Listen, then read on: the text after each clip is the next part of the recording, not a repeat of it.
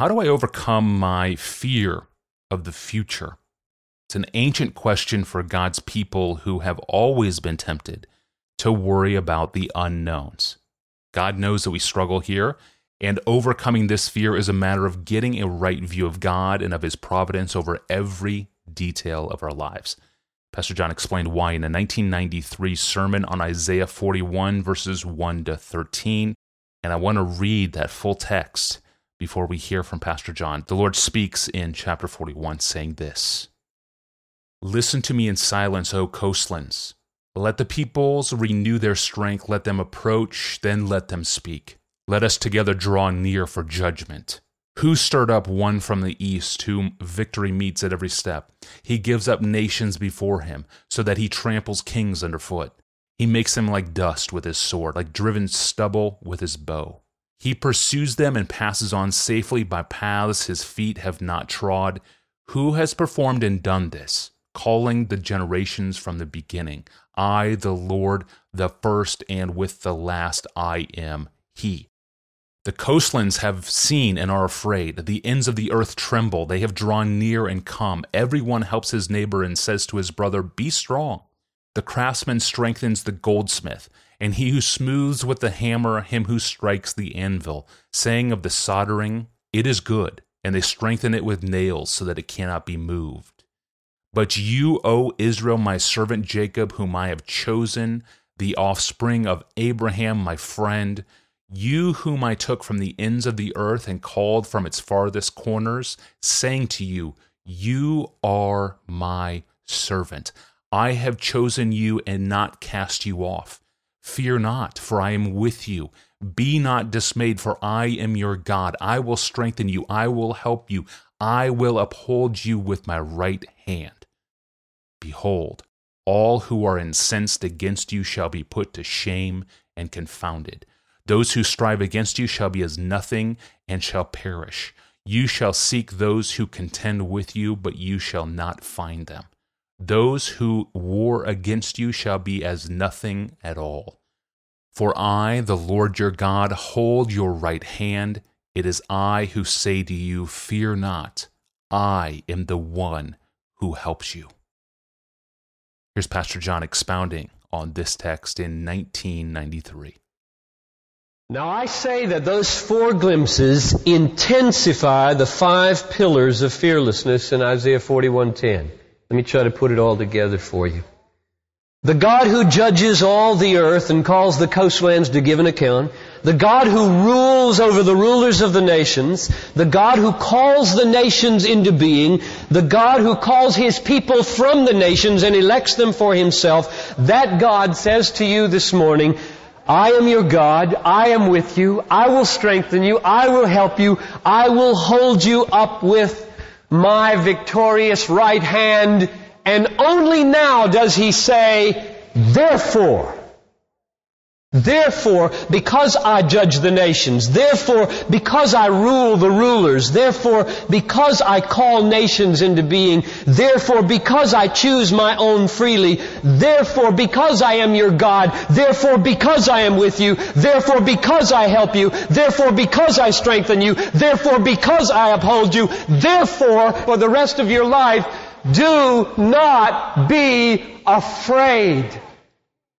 It isn't hanging in the air as a burden. It's a doorway into a life of freedom on massive pillars of divine enablement. Let me change the image.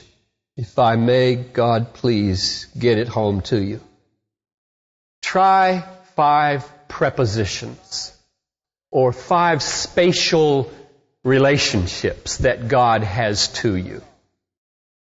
I am your God. That is, I am above you. I am over you with my mighty hand. Over. I am with you. Beside you. I will help you from whatever angle the enemy may come, or the attack or the threat. I am all around you as your help. I will strengthen you from inside out. I will be your strength, and I will uphold you from underneath you. I am over you. I am beside you. I am all around you. I am inside of you. I am under you. You don't need to fear. You don't need to be afraid. Choose your image. Do not be afraid. There is one great ground for fearlessness. God. I am your God. I will be with you. I will strengthen you. I will help you. I will uphold you. I only have one message. If you have God, you don't need to be afraid. And I call you this morning to believe that the most crucial factor in the future of your fearlessness is not your family of origin. It is your God.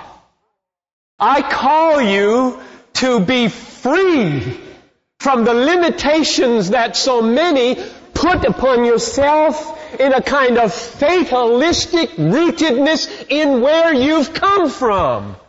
You have a God who is infinitely more powerful than anything in your past.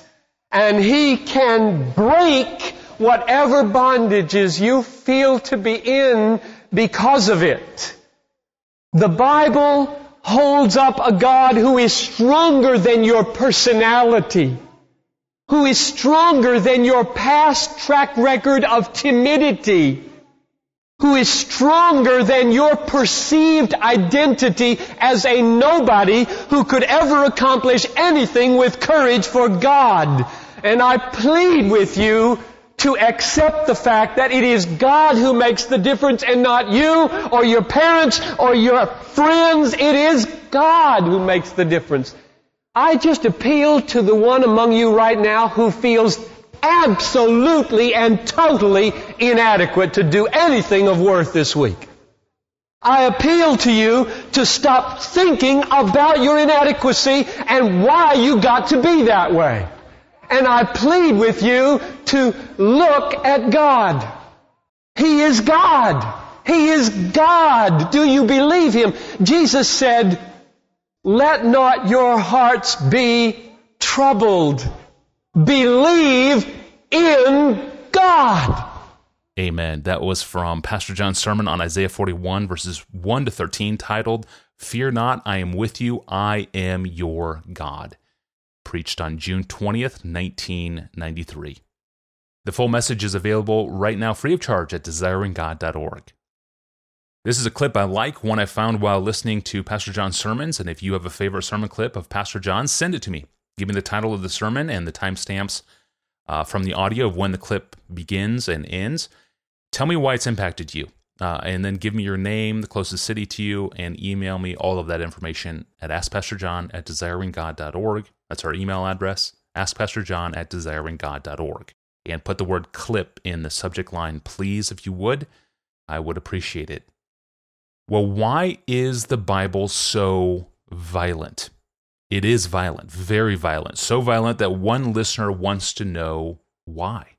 Why must it be so violent? It's an important question with an answer that every Christian needs to know and understand and be equipped with. Don't miss it. That's on Friday. I'm your host, Tony Reinke, and we will see you then. Thanks for listening.